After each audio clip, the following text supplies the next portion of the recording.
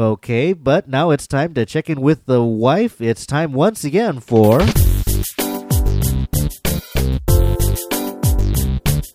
The Pith of Pop, the podcast edition with my beautiful wife, Jen.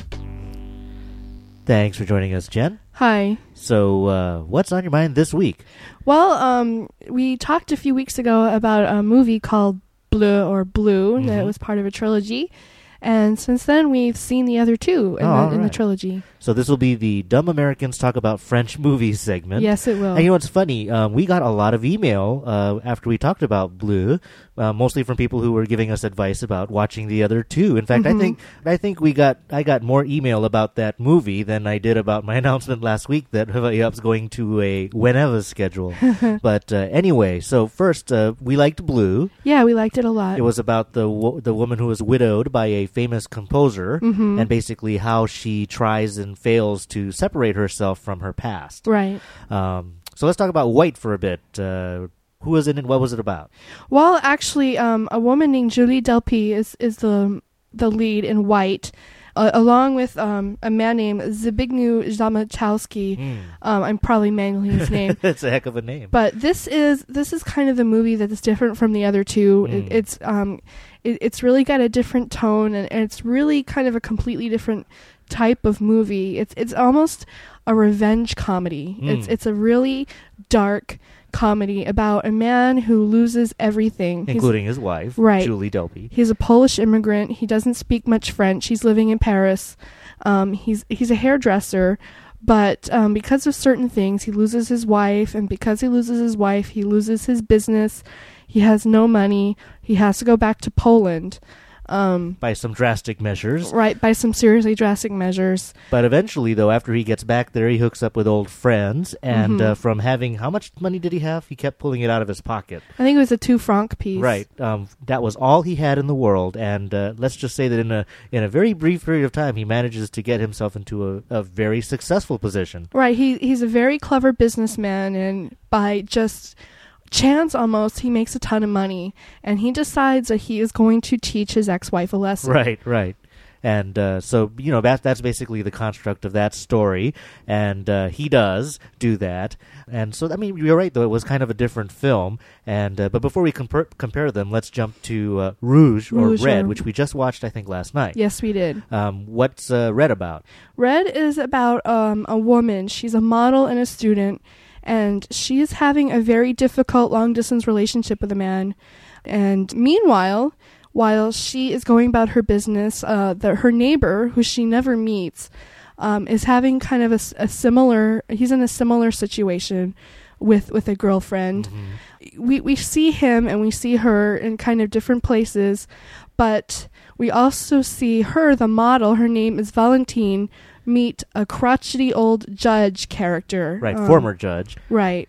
She actually runs over his dog, and you know, this movie is really all about chance encounters and circumstance and stuff like that. And it's also about kind of the weird connections that people have, that people make, and they don't even really realize it. Right. So she meets this judge, and he has an interesting hobby. Right. He spies on his neighbors. He has seriously high-tech gadgets, and with them he spies on all of his neighbors, who are all doing very interesting things. But, you know, Valentine is a very nice lady. And she's kind of appalled by that. Right. But I think in a very natural way also intrigued by it. So in a way, she kind of orbits. She's intrigued by this judge character, this older man, and repulsed by him at the same time.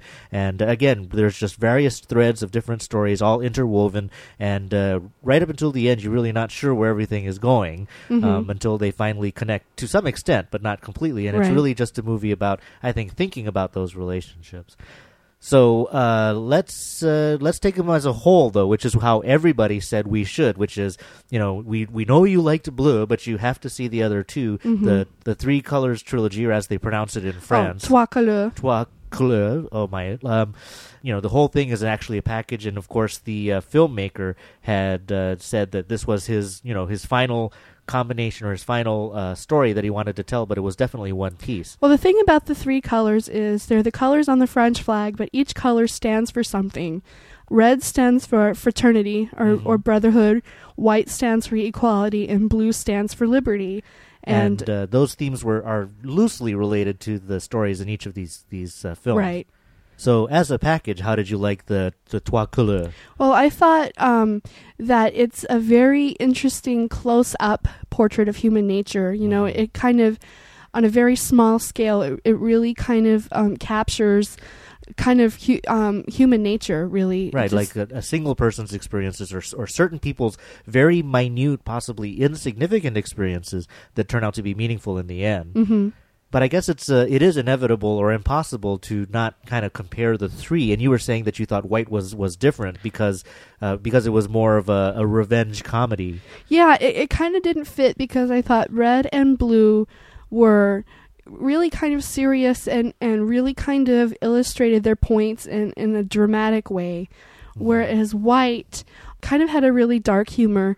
And actually, I thought the ending was a little unsatisfying because it looks like the story is leading somewhere, and then when it ends, it's kind of going in the opposite direction. Yeah, it kind of reverses it. I mean, for me, White was definitely different. I mean, Red and Blue were very pensive films, slow-moving, exactly the kind of film that you would say, well, this is a French film. Mm-hmm. I mean, White was like, well, this could have been an American film in a way. It was still a little slow, still a little thoughtful, but it was definitely more story-driven, more narrative-driven, more dialogue in it, you know, not as many long, thoughtful shots of someone staring off into the distance, and more conversation and more things actually happening. And there wasn't as much White as there was Blue and Blue or Red and Red. Yeah, I definitely noticed that. I mean, you know, there was no subtlety at all in the other two films as far as the color being used in the cinematography. But while we were watching White, we're like, where's all the white? Right.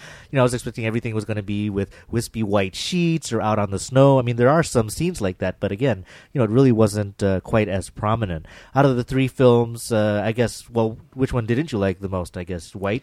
White was probably my least favorite, although, I mean, I'm really hesitant to actually say that because it is a good film. It's still an enjoyable film, and it is an important part of the trilogy. And I did like the guy's character, and, you know, it was, of the three films, it's the one where I was like, I was chuckling, I was like, oh, that's kind of clever, you know, I was enjoying it. Well, his character was very endearing. He had some very endearing qualities. Right, Carol. And, you know, it is still an enjoyable film, but I really say that Blue was really the one that captured my attention and held it the longest.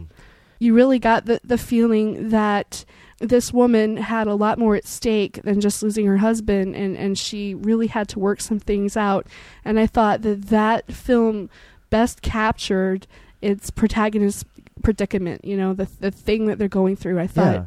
I mean, Blue was a very internal film. It was about the lead character's transformation or attempted transformation. You know, Red was about relationships between people, so you had several parties at play, but Blue was really a single-person story to a large extent. And again, White was I think, the most, you know, pulled back, still enjoyable, but definitely the least introspective of the three. But would you recommend Trois Couleurs to everybody? I think pretty much anybody who's into modern cinema has to see the trilogy because it's such great filmmaking and the stories interconnect in such an interesting way.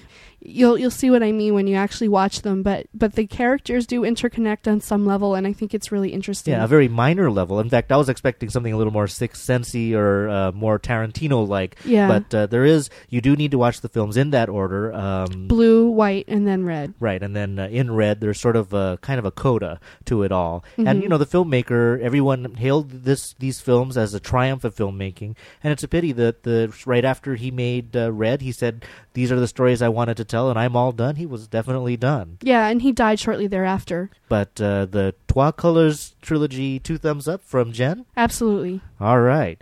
Well, thanks for joining us, Jen. My pleasure.